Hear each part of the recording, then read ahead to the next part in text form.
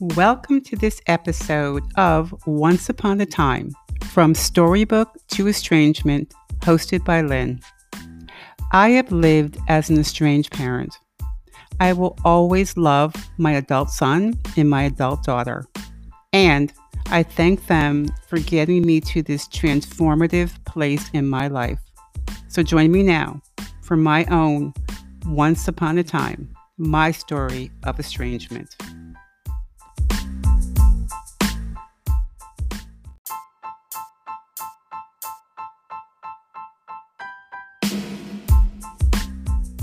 This is Lynn from Once Upon a Time, From Storybook to Estrangement.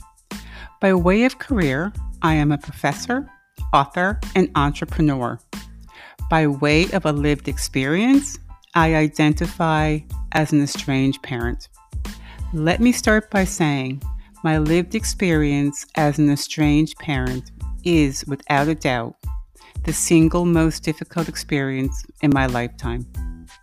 My healing journey continues, and this podcast is one step in that journey.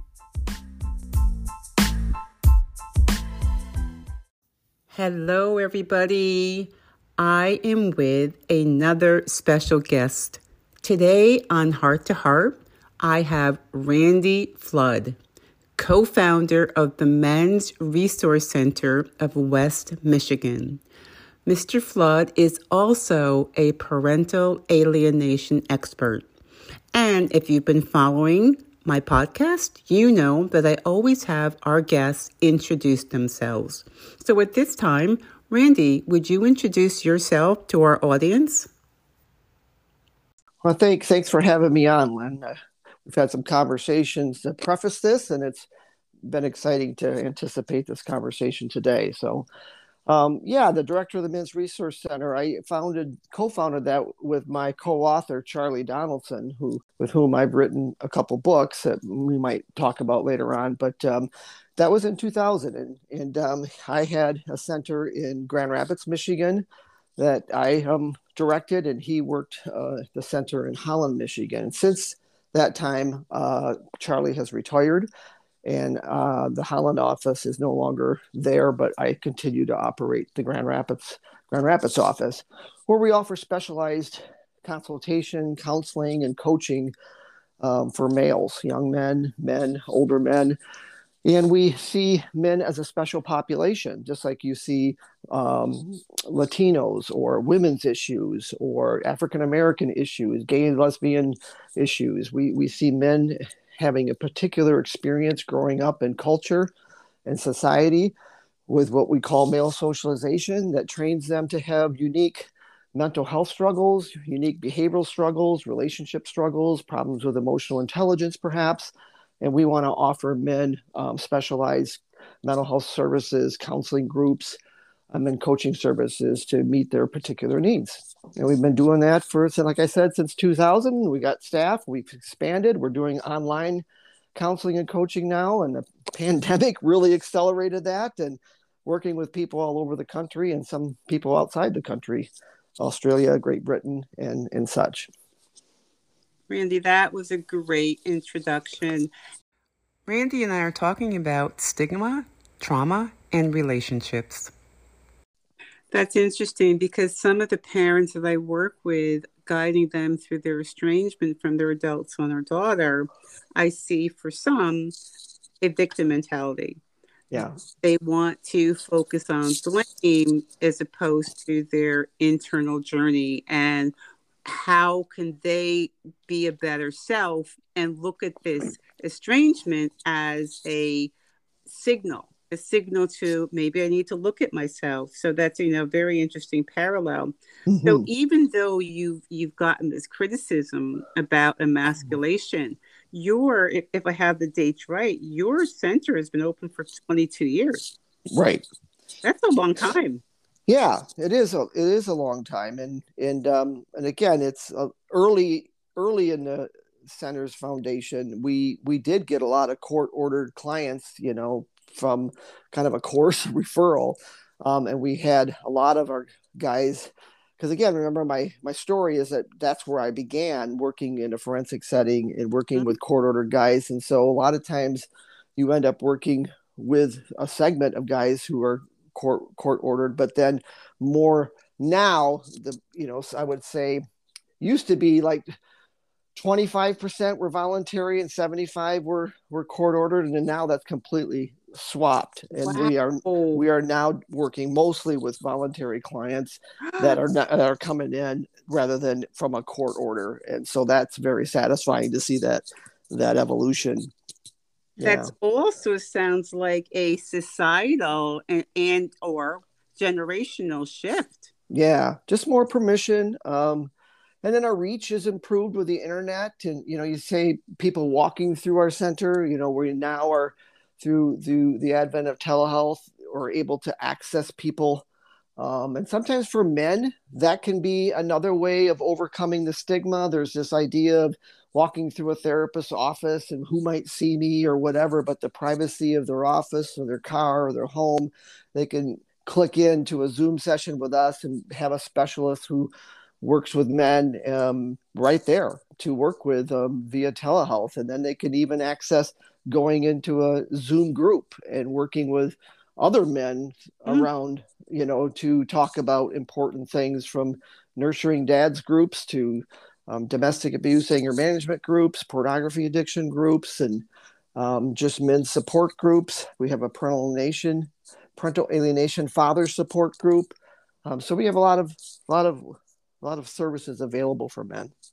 And I want to definitely get to the parental alienation, and that's what drew me to your website and to your podcast. And I want to go back to the men's needs and their healing, and I want to tie in the whole idea of trauma. I would imagine that some of your population, some of the men that come to your center, have been traumatized some way by some event. And you've also talked about trauma in your podcast. So I really want to talk about how do you address men? And I know this is a very general question and it really probably requires more specific answers. But how do you address men who walk through and have been traumatized? Are they even aware that there's trauma that's in their body? I would say that men don't initially talk about, coming right out of the gates, talk about trauma as being their primary issue. Because again, not to say that zero men, there are some men who do, but again, trauma is something to be ashamed of. Even if you remember how we used to look at war trauma, there was a time where it was called shell-shocked, and that there was no recognition whatsoever about psychological and emotional trauma. It was basically the physicality of being close to bombs and guns and all that chaos created like a brain concussion or something, and it was that kind of a more traumatic brain injury that affected psychology. And then it became, in the Vietnam era, war fatigue. And then all of a sudden, Desert Storm and we started coming up with post-traumatic stress disorder, basically recognizing that, wow, war is emotionally traumatic for men. Wow. And some men do well and are more resilient and others don't.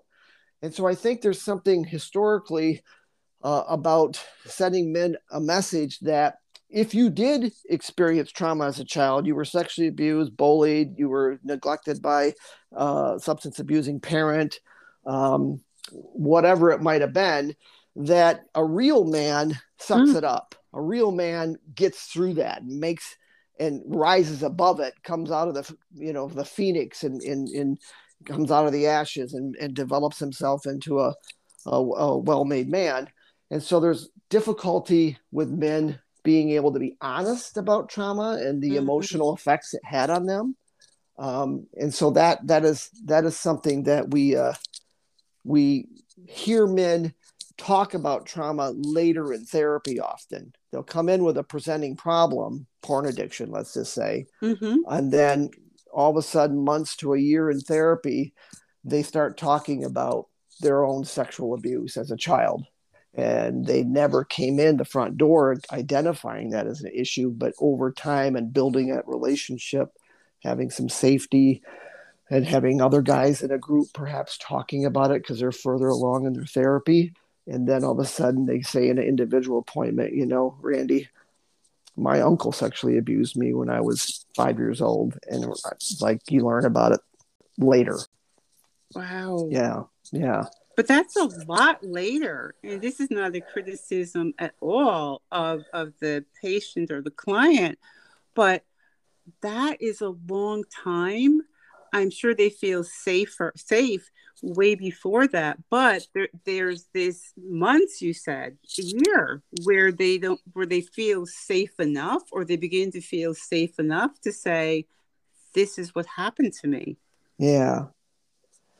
Yeah. There's something about the safety of the relationship.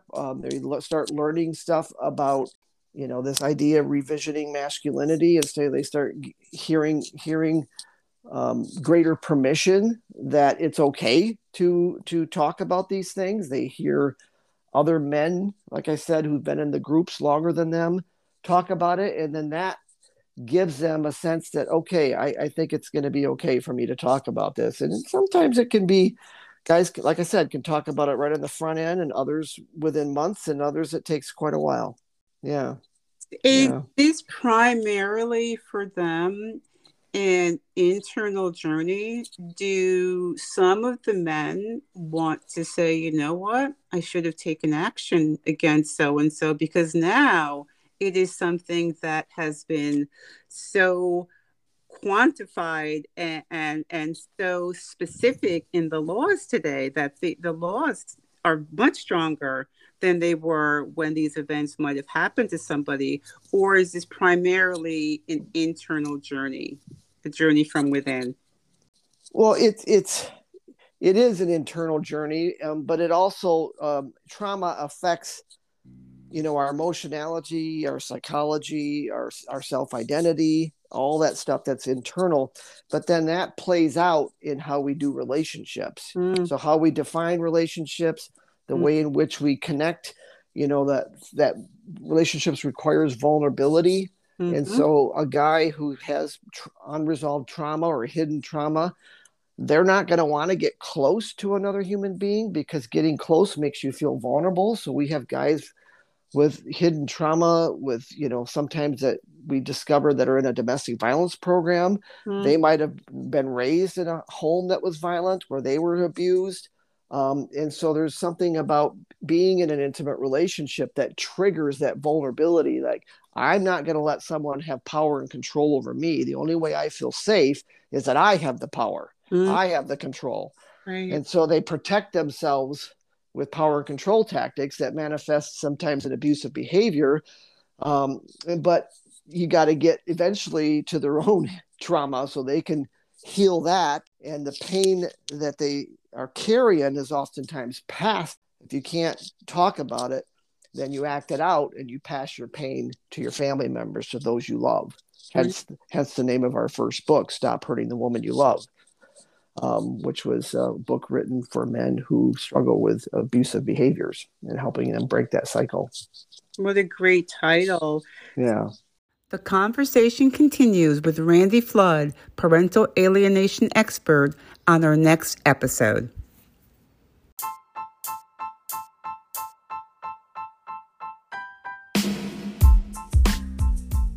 Once Upon a Time, From Storybook to Estrangement, are my own stories of my lived experience. This is not intended for counseling, therapy, medical care, or crisis care. Thank you for joining us. Until next time.